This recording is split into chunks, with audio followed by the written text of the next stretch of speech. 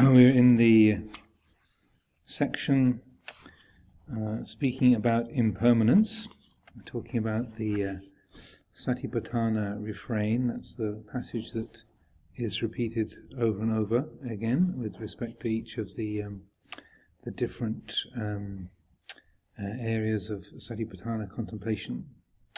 And so this is the refrain about impermanence, so to know things in their arising and their passing, both in their arising and passing, their arising and vanishing aspects. Continuity in developing awareness of impermanence is essential if it's really to affect one's mental condition.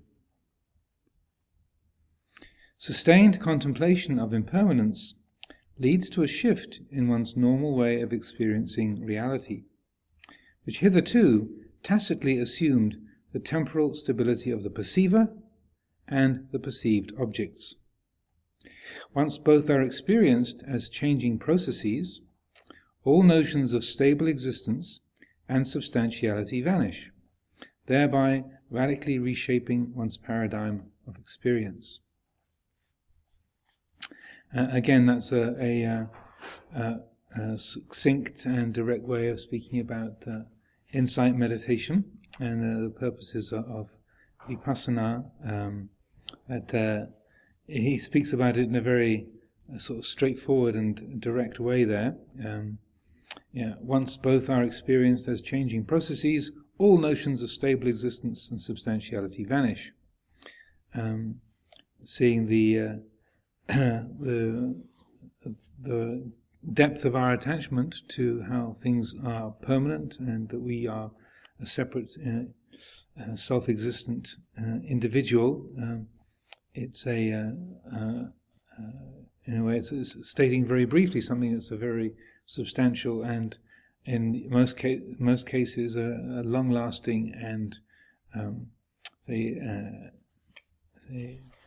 deeply engaging task to understand that quality of attachment, identification to the perceiver, that I feel like I'm a person who is experiencing, doing, I'm making choices, I am this individual, this person, and the substantiality of perceived objects, like this chair, this monastery, this planet, etc., etc., all seem like solid, permanent, independent, self-existent things. So what he's outlining here is the essential and potent quality of their reflection or the investigation of impermanence, in that seeing that the nature of every single thing, whether it's mental or physical, is in a state of change, that its nature is transient, is subject to the laws of change, and inexorably changes, never stops changing. That leads to the, as he says, a shift in one's normal way of experiencing reality. So our conditioning as living beings and as this particular species means that our mind creates these impressions of permanence, of substantiality. So much of our conditioning is of the animal realm, breathing, eating, protecting our territory, keeping off aggressors, looking for mates, all of the instincts of survival that are very prominent. They're all based around me as a separate individual, and that which either I can eat, or it'll eat me, or I can mate with it, or it might want to mate with me, or it wants to invade my territory, or I want its territory.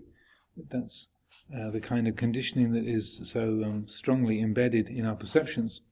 And if when I say those kind of things, your mind goes, "What? Me? No. Then just try holding your breath for 10 minutes. Or don't eat for 3 or 4 days and see what the smell of food does to the mind.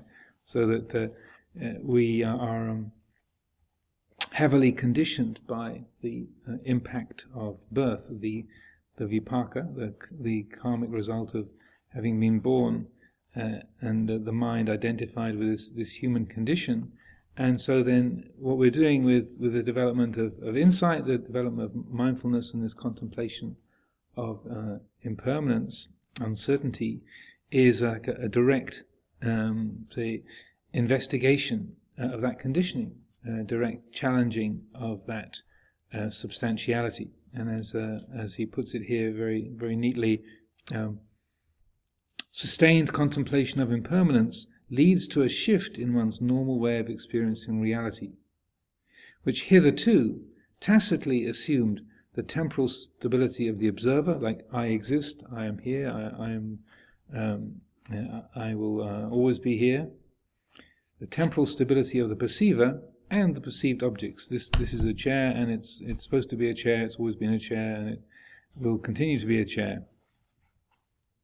Which, on one level, we can say, well, of course, it's not totally true. This was put together from pieces of wood, but still, we do tend to create that kind of certainty and solidity in our perceptions, and this reflection on impermanence, anicca, is a direct, say, exploration, challenge to that false stability. Contemplation of impermanence has to be comprehensive, for if any aspect of experience is still taken to be permanent, awakening will be impossible. A comprehensive realization of impermanence is a distinctive feature of stream entry. This is the case to such an extent that a stream enterer is incapable of believing any phenomenon to be permanent. And as I was saying, I think yesterday, that statement that you find in many of the suttas, yankinchi samudaya dhammang sabantang nirodha dhammanti, that whatever is subject to arising is subject to cessation. That's a standard way that the insight of the stream enterer is characterized or is described. It's like yankinchi samudaya dhammang, whatever is of the nature to arise is of the nature to cease, and that vision, that way of seeing, is then applied to every experience. So that illusion of permanence is broken, is cut off at the root. Understanding of impermanence reaches perfection with the realization of full awakening. For arahants, awareness of the impermanent nature of all sensory input is a natural feature of their experience. And a little connection that Luang Por Chah made in one of his Dhamma talks, speaking about a meditation experience of his when he was a young monk traveling on Tudong. He realized the word for continuity in Pali is santati, and he had this insight that when the illusion of continuity was broken, the continuity of I am a person, this is a kuti, this is the forest, today is Tuesday, etc. When the illusion of continuity is broken, when santati is broken, then you get santi, which means peace. So that when santati is, when the illusion of santati is broken, the result is santi, or peace. And so that was a little santati. Santati is continuity, and santi is peace. So that when the illusion of continuity of a thing, a real separate individual thing that continues through time, when that illusion is broken, then the result of that breaking is santi, is peace.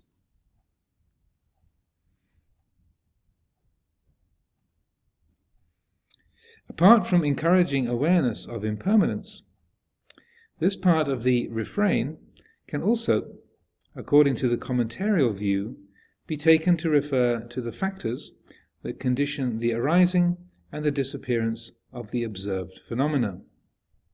These factors are treated in the Samudaya Sutta, which relates the arising and the disappearing of each satipatthana to its respective condition, these being nutriment in the case of body, contact for feelings, name and form for mind, and attention for dhammas. Oh, so this is referring to a particular sutta, the Samudaya Sutta, which is in the Samyutta Nikaya, Connected Discourses. And so each of the Satipatthanas is talking about a quality that feeds them or supports them, and so each one has a particular nutriment, ahara. So the word for food, material food, is ahara, or nutriment, but that doesn't just mean it's the only kind of nutriment. So that the nutriment, that which feeds kayanupassana is physical food, nutriment. For feelings, what supports it or nourishes it is sense contact. That's what supports Vedana. Namarupa, name and form, or mind and body, are what support or inform mind. And attention, manasikara, for dhammas, for the fourth Satipatthana. Within the framework of early Buddhist philosophy, both impermanence and conditionality are of outstanding importance.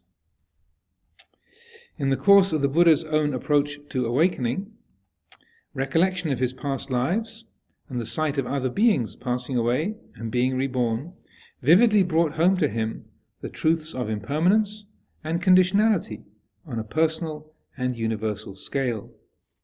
So the word conditionality in Pali is idapachayata, and what it means is the way that one thing affects another. So Ajahn Thanissaro translates that as this/that conditionality.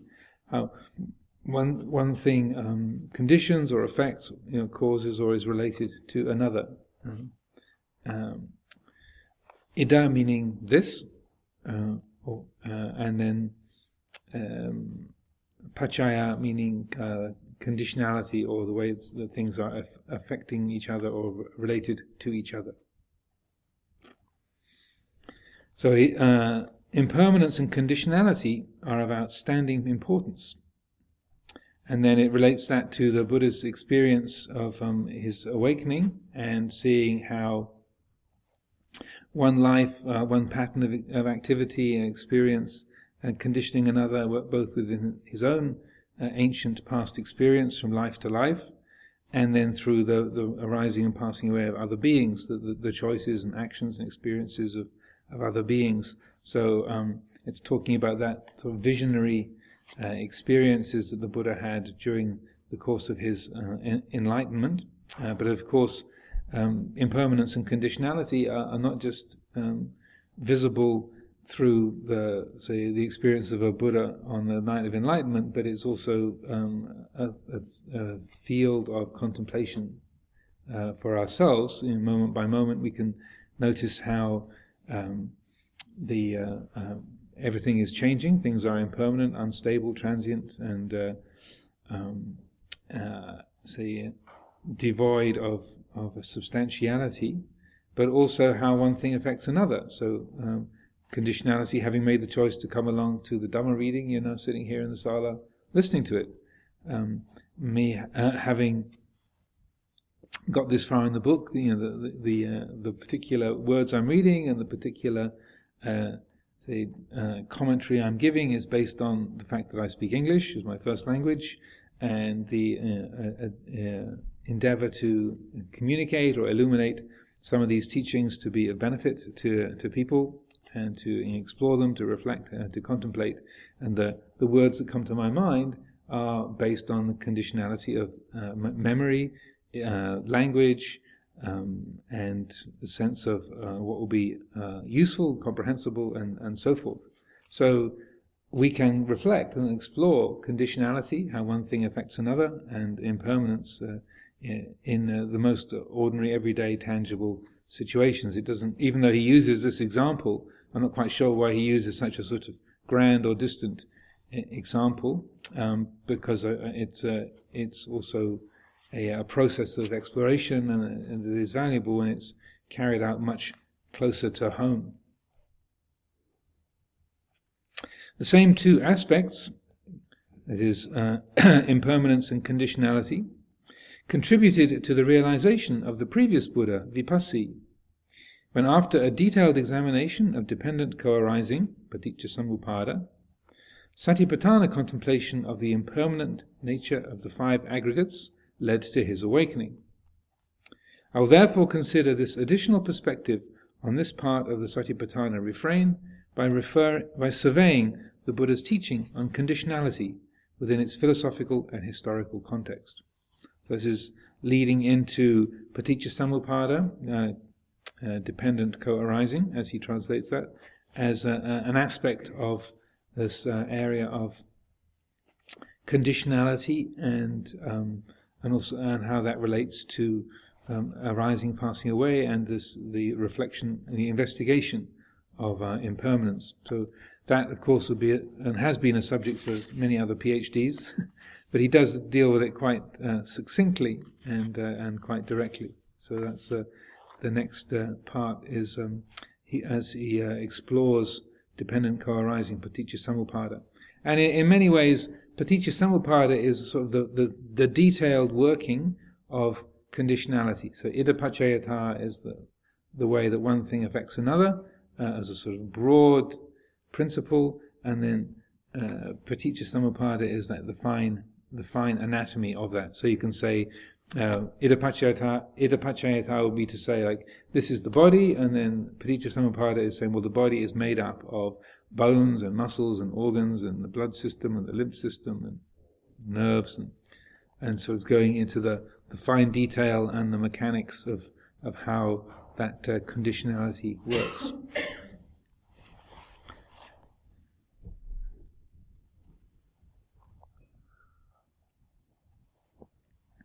Any questions, reflections, clarifications before I carry on? Yes, Nevin. I mean, the text you get into now is probably the most difficult and probably the most diverse amongst the schools, the self and not self, because so many schools seem to have differing opinions. But the thing, and you said earlier in the book when you were talking that a lot of people get very depressed that it's not self. It seems a very nihilistic approach. So people think, well, what's the point? There's no self. I don't know that terrible, but I know in Nagarjuna, he would say that self, one opposite, not self, are two extremes. So he tried to find the middle way of self and not self. So he said that there was a dependent origination, there was a flow, and because of dependent origination, there was that continual experience because of dependent origination. But you wouldn't find an unchanging permanent self, but that there was a kind of existence. It was not non-existence, because non-existence, if we had non-existence, there could be no good and bad, so there could be no karma. There would have to be, karma is a reaction to an action, isn't it? So something must have caused that reaction. So it's a very, very difficult subject, isn't it? Very difficult. Whenever I read it, I know that baffles me. It's very, very hard. Well, one of the main teachings, I'll read it.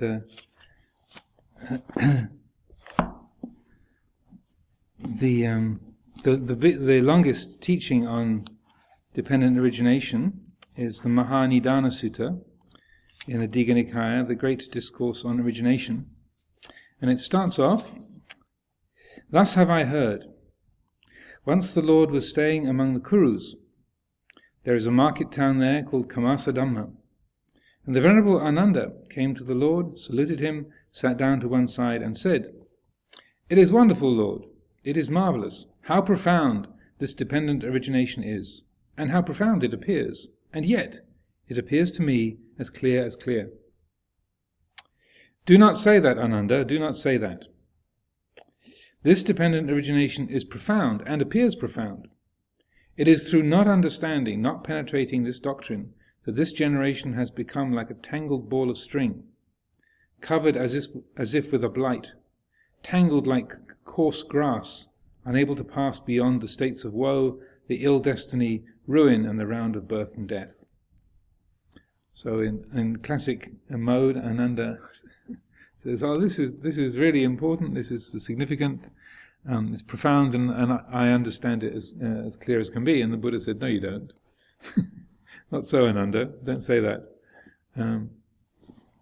Yeah, it is subtle and profound, but he gives a good explanation, and also it's a field of views and opinions. And as I was saying about the different opinions about what internal and external mean, then the different opinions about dependent origination are also very thorough and rife, and people have very strong ideas, fixed views about what it really means and what the teaching is and isn't. But I feel that Venerable Analayo does a very good job of explaining Paticca Samuppada and also representing the views, the different perspectives, and gives backup for various different ideas of what it might mean and how to use it.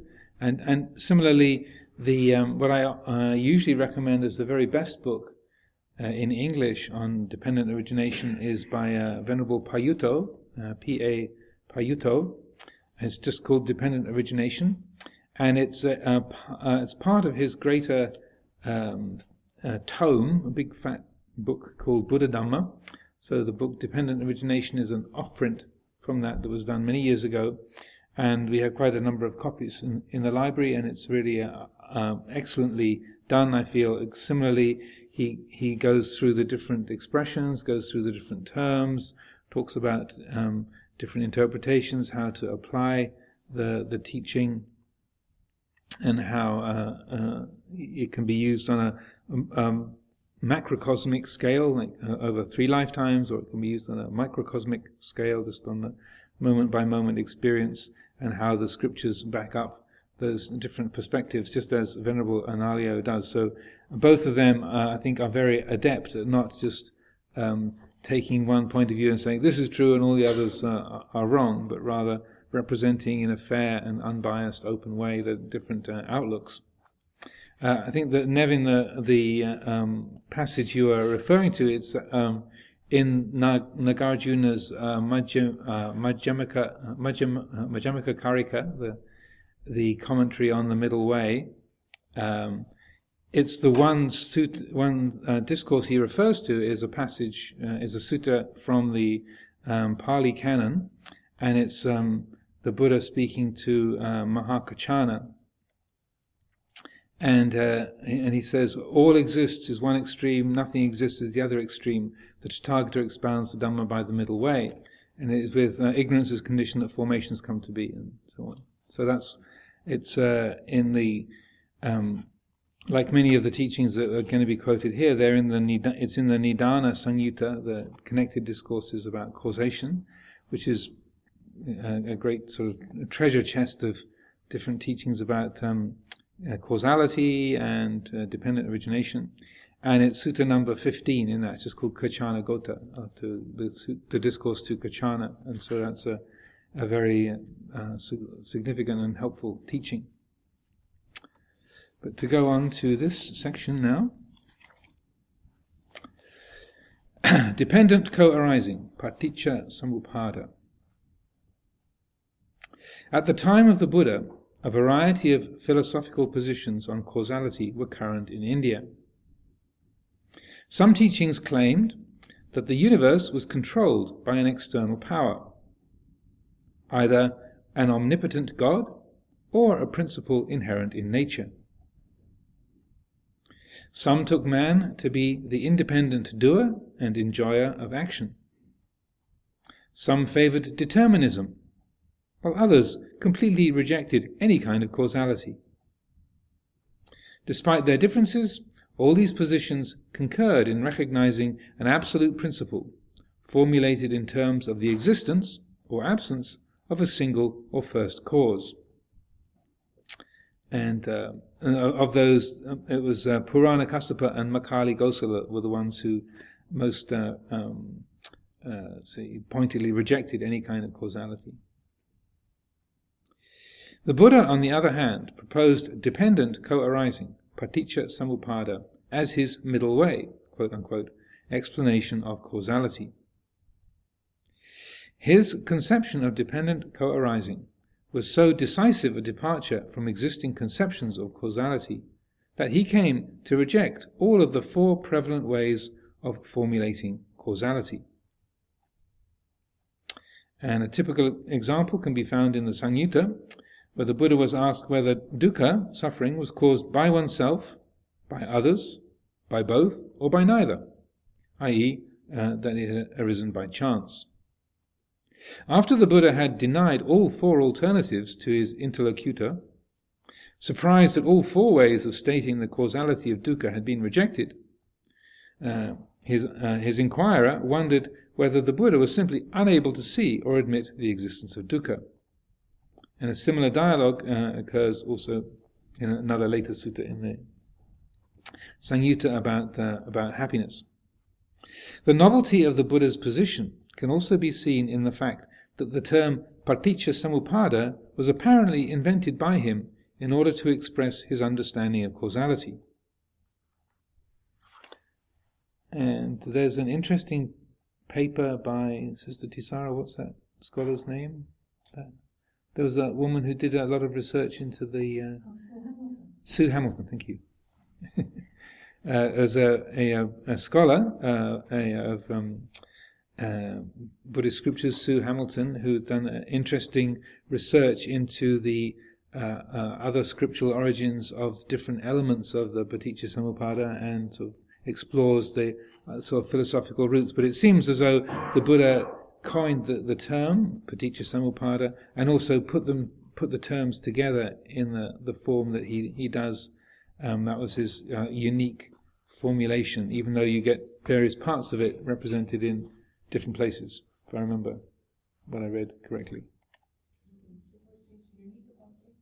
That the way that the Buddha put together what's usually described as the 12 links, that putting that process of causation in that particular sequence, and then with those particular relations between them, that's unique to the Buddha's teaching. You get other parts of what we think of as dependent origination represented from the Vedic tradition and different places, but the whole pattern of it is unique to the Buddha.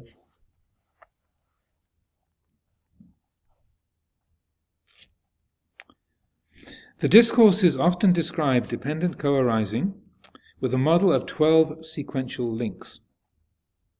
This sequence traces the conditioned arising of dukkha back to ignorance, avijja. According to the Patisambhida Magga, these 12 links extend over 3 consecutive individual lifetimes. The 12 links applied to 3 lifetimes probably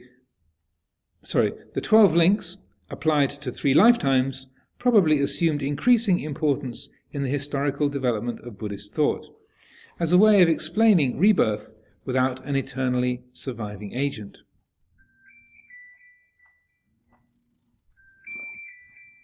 Somebody is being born.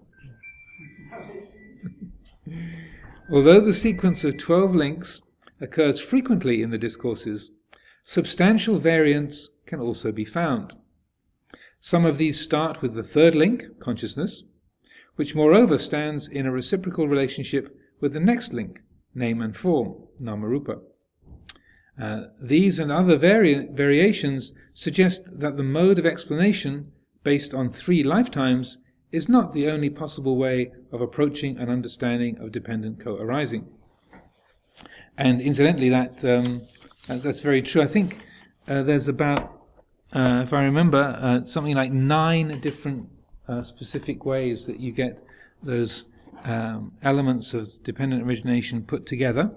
And as he says, some with in a different order, with parts missing or starting in different places, and significantly in that the longest discourse on dependent origination, the Mahanidana Sutta, which is number 15 in the Digha Nikaya, it follows the process back to Nama, Rupa, and consciousness. It says. So it starts off with dukkha and goes back through the normal sequence to a certain degree until it gets to feeling. Then it has a long digression into the different things that feelings condition, which I won't go into right here. But then, as it goes sort of past the realm of feeling to sense contact, then it says, "I have said mind and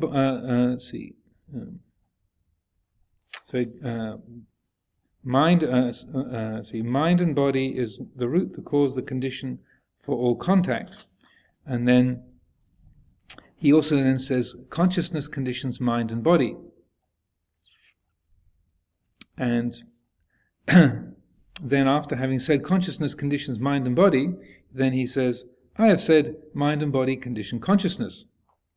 If consciousness did not find a resting place in mind and body, would there be subsequently an arising, a coming to be of birth, aging, death and suffering? No, Lord. Therefore, Ananda, just this, namely mind and body, is the root, the cause, the origin, the condition of consciousness. Thus far, then, Ananda, we can trace birth and decay, death and falling into other states and being reborn. Thus far extends the way of designation of concepts, thus far is the sphere of understanding. Thus far the round goes, as far as can be discerned in this life, namely to mind and body, together with consciousness." And then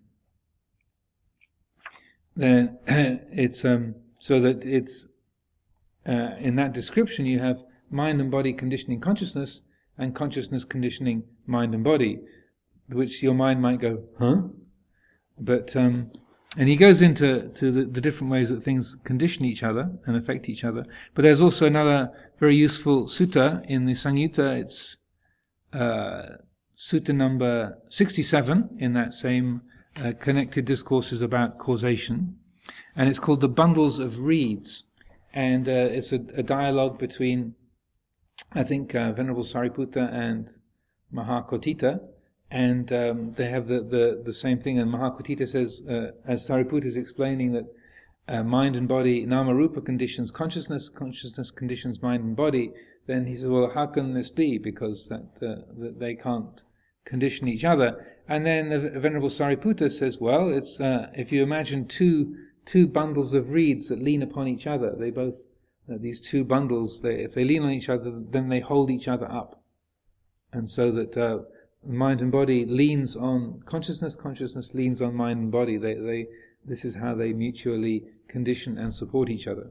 So if you want to read the original sutta of that, then that's number 67 in the Samyutta.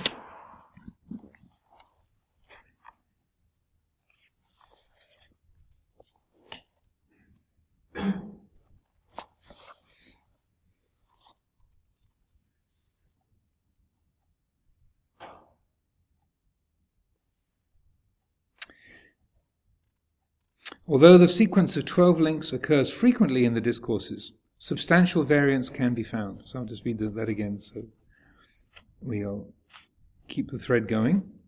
Some of these start with the third link, consciousness, which moreover stands in a reciprocal relationship with the next link, name and form. So that's like the bundle of reeds. When he says reciprocal relationship, that they affect each other, support each other. These and other variations suggest that the mode of explanation based on 3 lifetimes is not the only possible way of approaching an understanding of dependent co-arising. And also, as I'm saying that, there's also an interesting sutta where it goes back even further than avijja. So, and what's the condition, what's the cause for avijja? And then he names the outflows, the asava, as the cause of avijja, the cause of ignorance. In fact, the 12 links are but a particularly frequent application of the general structural principle of dependent co-arising. In the Paccaya Sutta of the Samyutta Nikaya, the Buddha introduced this important distinction between the general principle, on the one hand, and its application, on the other. This discourse speaks of the 12 links as dependently originated phenomena, while paticca-samuppada refers to the relation between them, that is, to the principle.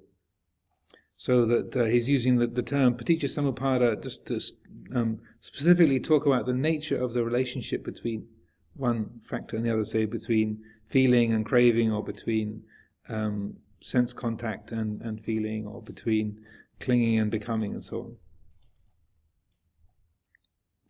This distinction between the principle and the 12 links as one of its applications is of considerable practical relevance, since a full understanding of causality is to be gained with stream entry.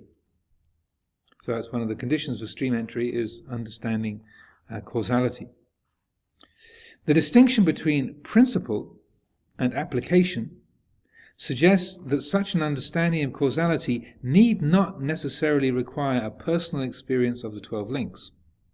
So it means to interpret that, okay, it's clear that there has to be an understanding, a direct understanding of causality in order to, quote-unquote, qualify for stream entry or to accomplish stream entry. But he's saying, well, don't worry if you think you've got to understand all 12 links or see them all in order to be a stream enterer. As I'm reading this, he's saying, don't worry, it's not that challenging. What has to be understood is the principle of how it works, and to know that and to get a feeling for that in a direct and insightful way. That is, even without developing the ability to recollect past lives, and thereby directly experiencing those factors of the 12 links that supposedly pertain to a past life, one can still personally realize the principle of dependent co-arising.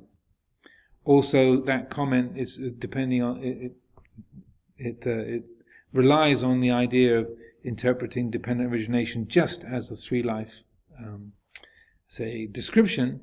But if you look at it as a moment-by-moment experience, which he goes into shortly, then it's much more, possible and doable to be able to see the whole cycle of dependent origination as it occurs within this lifetime and within present experience. Compared to the entire set of 12 links, the basic principle of dependent co-arising is more easily amenable to direct contemplation. A discourse in the Nidana Samyutta, for example, applies dependent co-arising, quote-unquote, to the conditioned relation between contact and feeling, phassa and vedana. Such direct application of the principle to subjective experience occurs also in the Vibhanga, which relates dependent co-arising to single mind moments. Another example of a direct application of the principle of conditionality can be found in the Indriya Bhavana Sutta, which qualifies pleasure and displeasure arising at any of the 6 sense doors as dependently arisen, paticca-samuppanna, a usage that is not related to past or future lives. So these are various teachings that are pointing to or referring to paticca-samuppada as a moment-by-moment experience.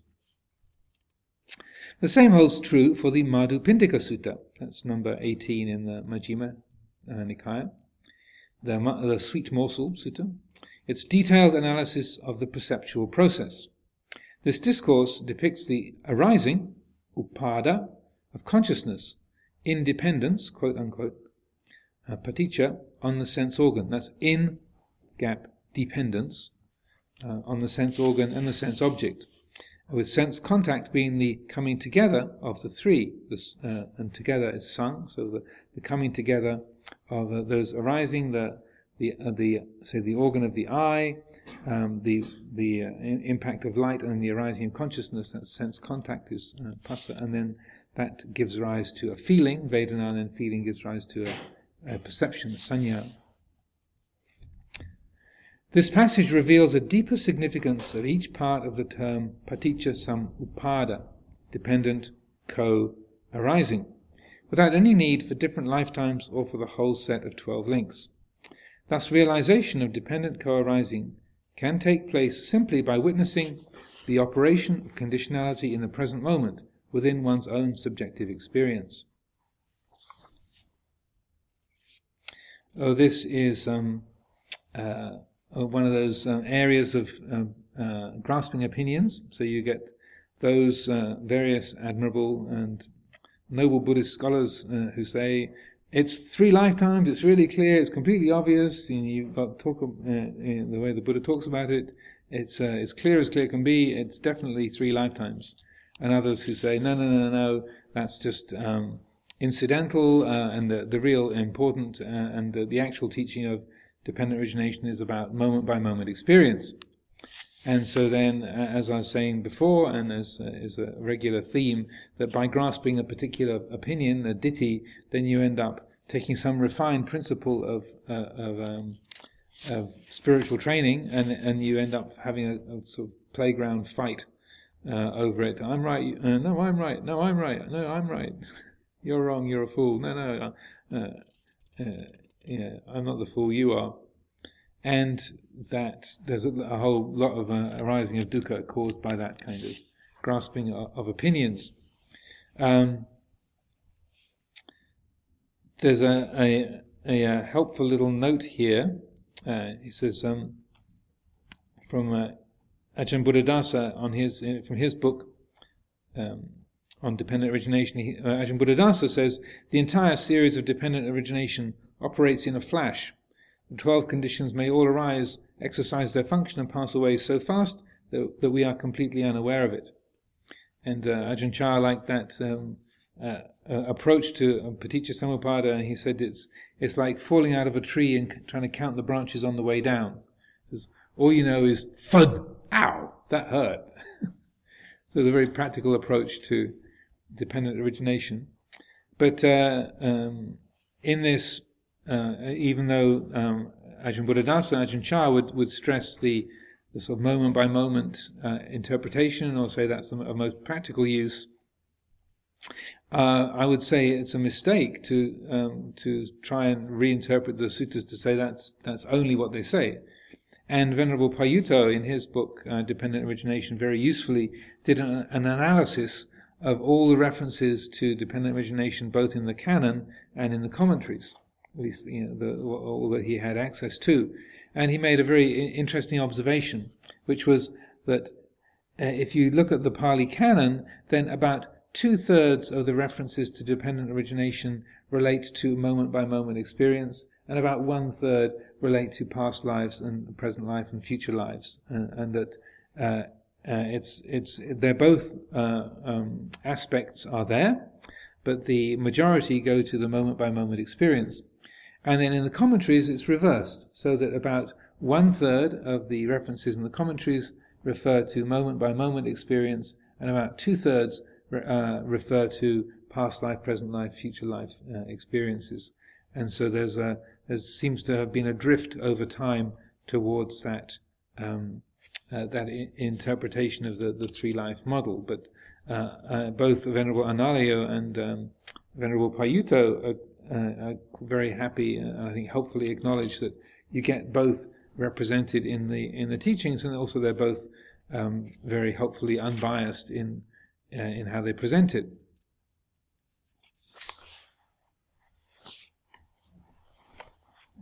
Yes. Would it not be true to say, though, that the Buddha, when he was explaining these things, was both responding to an existing model of rebirth, and so at that point you have to talk about rebirth, because that's how people would understand it, and also introducing his own way of thinking about these things, using that model, so that, again, the language has to be intelligible. So in effect he might have been talking about 2 different things using the same language, actually responding to an idea that rebirth is like this, and it's actually, because rebirth was taken as granted at the time, wasn't it? It was probably rules. Well, I think that's true to a certain extent, because you get the Buddha very much speaking within a cultural context and using the languaging and the belief systems of people in his time, and so you have that as a reference point. But I certainly feel that it's so matter of fact, and it's not just in terms of Paticca Samuppada, but the number of references to past lives and future lives, other realms of existence, in various different ways, they're so abundant that I don't think that the Buddha was being wasn't just being metaphorical, but I think that some people like that idea. No, it was all just metaphor. The Buddha never taught anything about past lives or future lives or other realms. It was all just using the mythology of the time. But I personally, I feel that's going too far.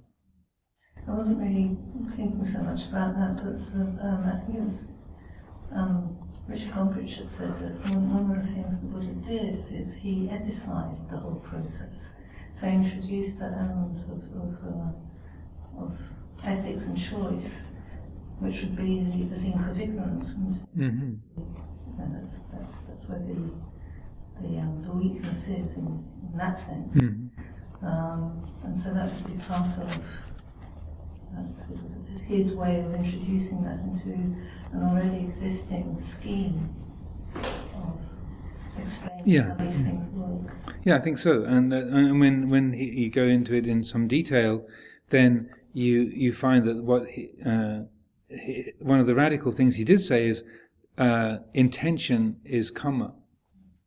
That the action, also the significant action, is intention. And that's like a very bold statement, and that also we can make choices, and that our choices make a difference.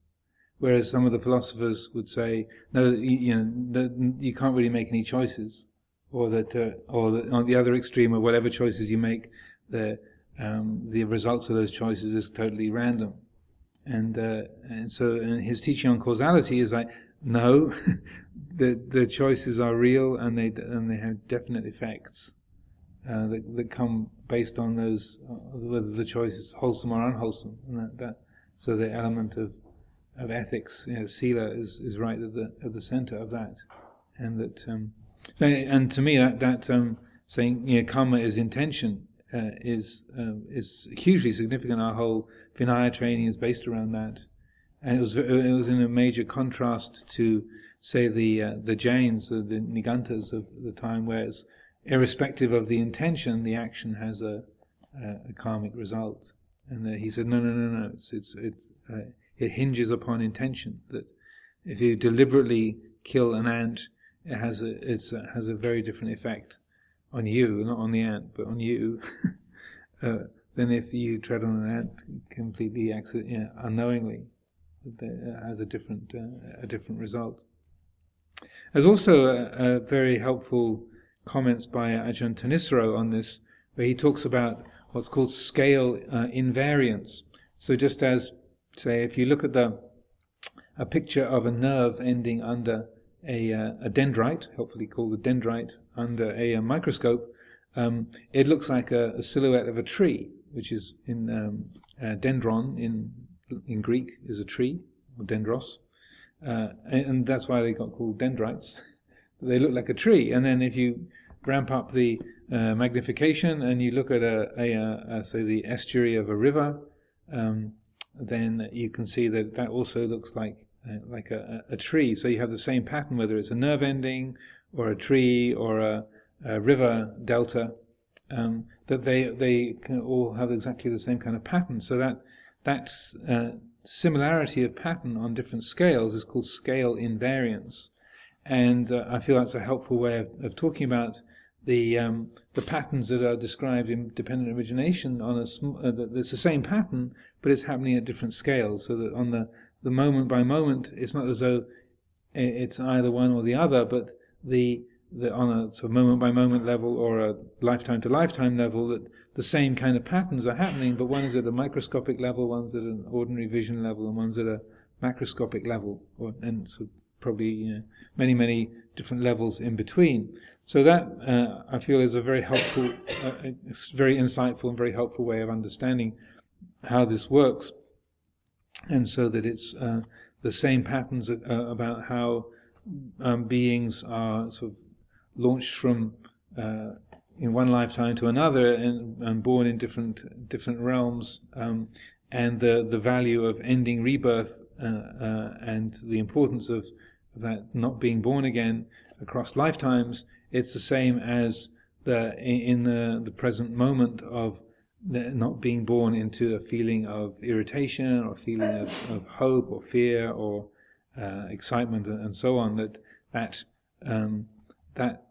patterning of being born into something like, oh, this is my chair or my book or my feelings.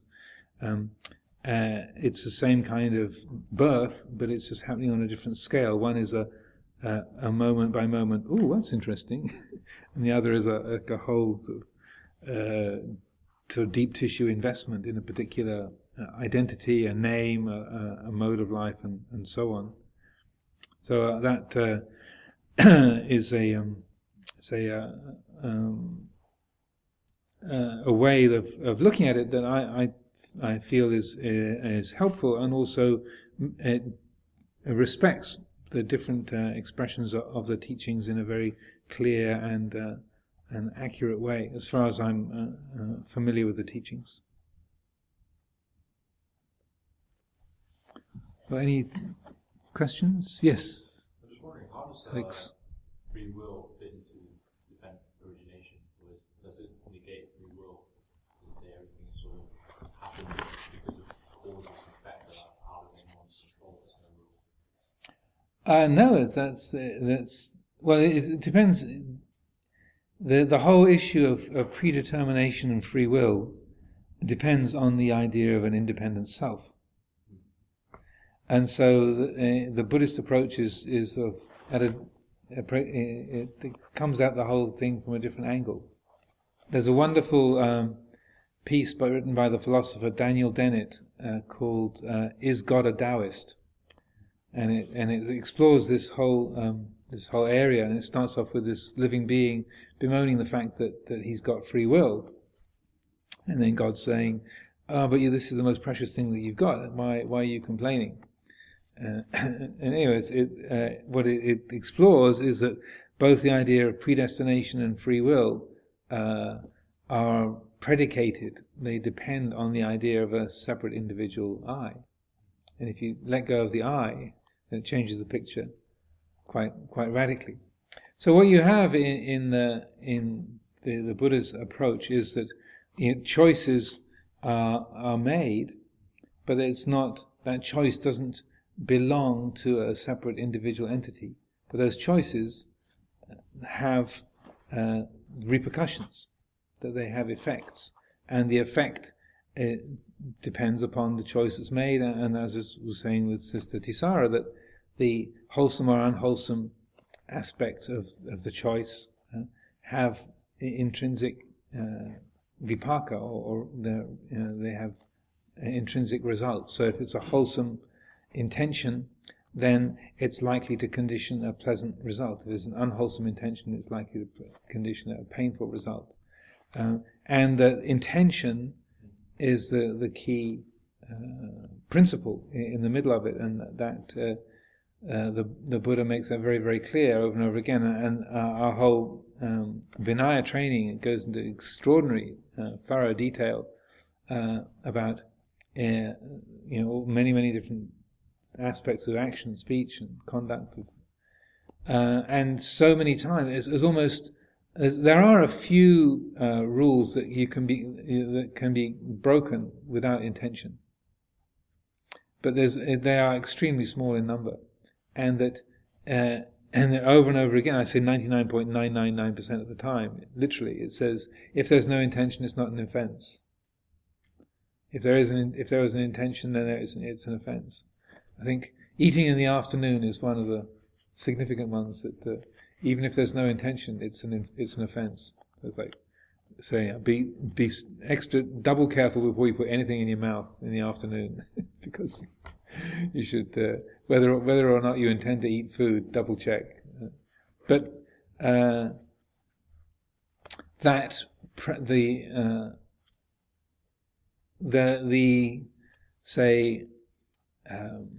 the importance with that is balancing the understanding of responsibility on a conventional truth level with the insight into not self on an ultimate truth level, and so that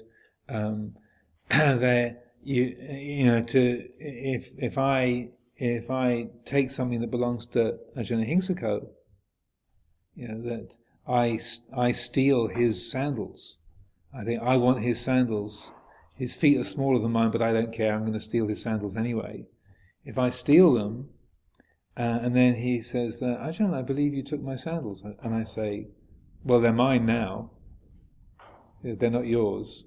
And he say, well, but that surely, Ajahn, that's theft. And I said, well, actually, there's no real owner. They're not yours. They're not mine. There's no self. So get over it. Then I'm misusing a concept of not self by to say justify an action. So that I'm exaggerating. That I'll probably come up with a better excuse than that. What I mean is that that intention that arises, is that predetermined? No. It's not. It's preconditioned.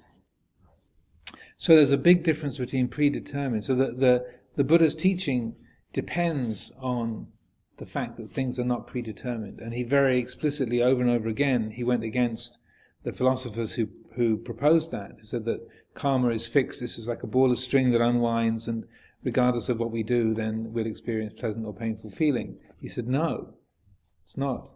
It's preconditioned. So if I've stolen things, or I've told lies, or I've been generous and compassionate and thoughtful, those will have their effects. If I've been stealing things and telling lies, I will see the world around me, and I will relate to others in a very, very different way than if I've been generous and compassionate. So that the choices that we make have their effects. But that choice was not. So you're saying Buddha didn't say that choice was determined by.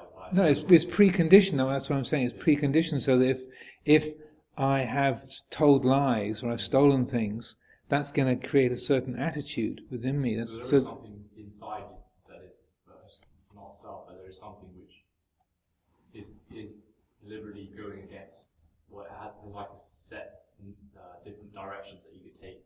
Yeah, there's the choice is possible, and so.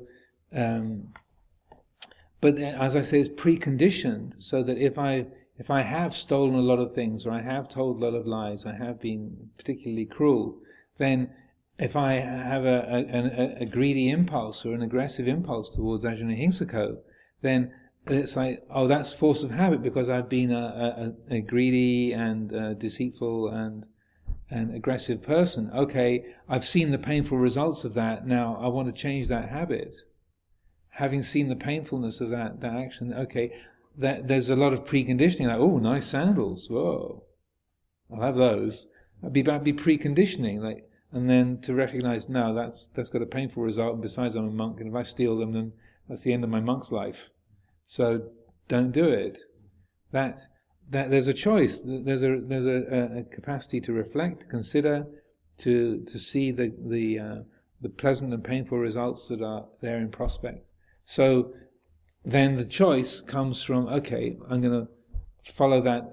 I don't care. I'm going to follow that impulse anyway, or that no, even though that's a strong impulse to get those sandals, I'm not going to follow it. It's not going to be pursued.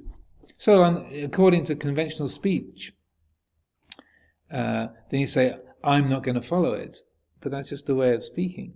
That it's important, as Venerable Analayo described. I know it was in a Jnanatiloka book, that when we use those kind of terminology like I decide, I want, or I did, that use of the personal pronouns, they are understood to be conventions of speech. You can't, but when I meditate, I see like thoughts pop out my head, and I have no control over the thought that arises. Well, they're preconditioned because they arise based on your past experience, the fact that you speak English, the country that you're living in, what the weather is outside, who your parents are, what you ate today. It's just things are preconditioned, but they're not fixed. So that what is chosen to do is, say, a meeting point of the present moment awareness and the clarity of that with that flow of preconditioned experiences. So what we've chosen to come to the Dhamma reading. So that having made that choice, then there's a particular pattern of experience. If you chose to stay in your room, you'd have a different experience. So this dialogue is preconditioned by the choice to come here, and then the choice to ask the question. So, but exactly the words that I choose to say are not fixed. It's dependent on the expression on your face, how much you're nodding, how completely I think I might have explained the point, whether I'll carry on or whether I'll stop. So that meeting point of attention and the preconditioning of the past, that's where the whole of the practice is located, really. So that there's receiving, the more that the effects from the past, either of our own actions or the place where we're living, the weather, the more that's we're receiving the effects of past action. We can't undo what's happened before, but we can have the attitude with which those are received is something that we can have an effect on. So to be receiving the effects of past action with an open heart and with awareness, sort of is part one. Then part two is, and having received the effects of past action and past experience like this, then the more mindfulness and wisdom that is brought to that in the present moment, then the more that the choice that is made in the present is that, okay, that was really painful, remembering that, ow, let's not repeat that, okay, so therefore I'll choose to not steal those sandals. I'll choose to explain things in this particular way. I'll choose to do such and such.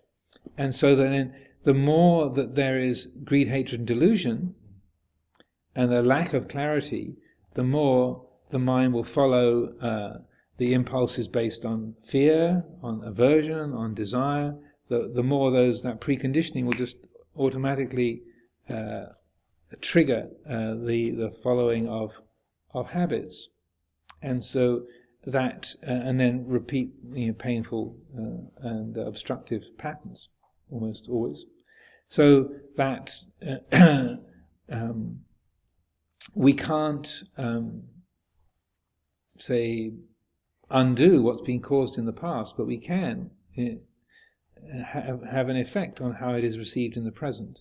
And then the more that informs, the greater the quality of mindfulness and wisdom, the more that fully informs the choices that are made and that the seeds that we plant for the future. We can't unplant seeds that have already been planted, but the choices that we make in the present can they have an effect on how they ripen and how we equip ourselves to handle them in the future. So there's some sort of persons hovering around, sorry, I just had an image I just lost completely. But so there is some sort of agent that has a choice in every moment. There is some sort of thing for this. Well, there's satipanya, as mindfulness and wisdom. The mind has the capacity to choose. It doesn't always employ that in a skillful way. But the Buddha was really clear about it's not a person that it appears to be. That personhood is something that is created. So I am, the I am is a conceiving. It's something that's put together. And what you can know, and that's one of the great strengths, the power of insight meditation, is the recognition, that there's an experience of this moment, and then there's a capacity to choose, and there's a capacity to see what the results of those choices are, moment by moment. But calling it a person, calling it me, calling it my practice, calling it me being awake or me being aware is extra, and is generally obstructive. And the more that the vipassana is developed, the more that insight is developed, the more then that there's not a personalizing of those qualities, but more seeing these as patterns of nature, that anger or fear or desire, jealousy, that they are afflictive emotions, or that kindness, compassion, wisdom, generosity, these are say powerfully positive emotions that can be followed or not, and that the addition of I am practicing, I am watching, or I am a person who's making choices, that's recognized more and more as an accretion that I'm making and mind making is seen as being as added on, that also doesn't have to be believed in. And so when we talk about ending rebirth, you're ending that that forming of the mind of those patterns into a separate entity, into a me who's the doer, a me who's the owner. And that ending rebirth is that no longer creating the causes for those patterns to be attached to, even the positive ones, even the wholesome ones.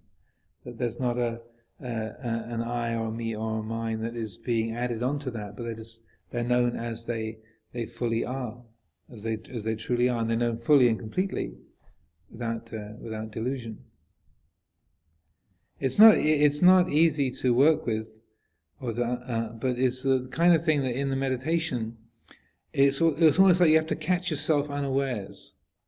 It's like looking at a star. If you look directly at a star, it's dimmer than if you look just to one side.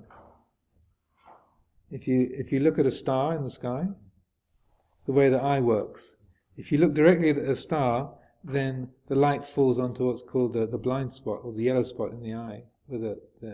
But if you look just to one side, then the star gets brighter. And you go, oh, it is quite bright. Then you look back at the star and it gets dim again. So it's in the same way. If you try and look directly at the mind in this way, often it can be confusing or difficult. So sometimes you have to, like I said, catch yourself unawares. So in the practice, when you're, say, in meditation, sitting meditation, walking meditation, if you are watching closely, then every so often you'll notice, like, oh, there's just hearing. There's this experience sitting in the temple, feeling the sound of and hearing the sound of the wind. It's just hearing. There isn't a me who's doing the hearing. There isn't a me who's practicing with it. It's just hearing. Oh. And then then the mind says, oh, that's a useful insight. Okay, well, that's great. I'm really getting somewhere now. I've got that. There's no me. I've got that. There's no me. There's just hearing. Great. And then the self has coagulated around that, and has been another being has been born. So the ending of rebirth, so that it is that at the end of this, when those patterns are understood, is that the life force carries on, the body continues, as the mind continues to interact with the sense world, but there isn't an I, me, and mine forming out of it, being formed out of it. So for some reason, or this idea of free will determinism is because I have delusion about, or it's not me, but people have a delusion about self, and that's the only way you can formulate this idea of free will and determinism. But when you meditate, only then you can understand independent origination, because it's beyond the self and beyond. I would say, if I'm understanding what you're saying, free will and determinism depend on the idea of an I. And so philosophers have been debating it for at least the last 400 years, if not longer. But if you take out the I element, then it changes the issue completely. Who is there to have free will, or who is there to be independent? Yeah, it's like the picture changes completely.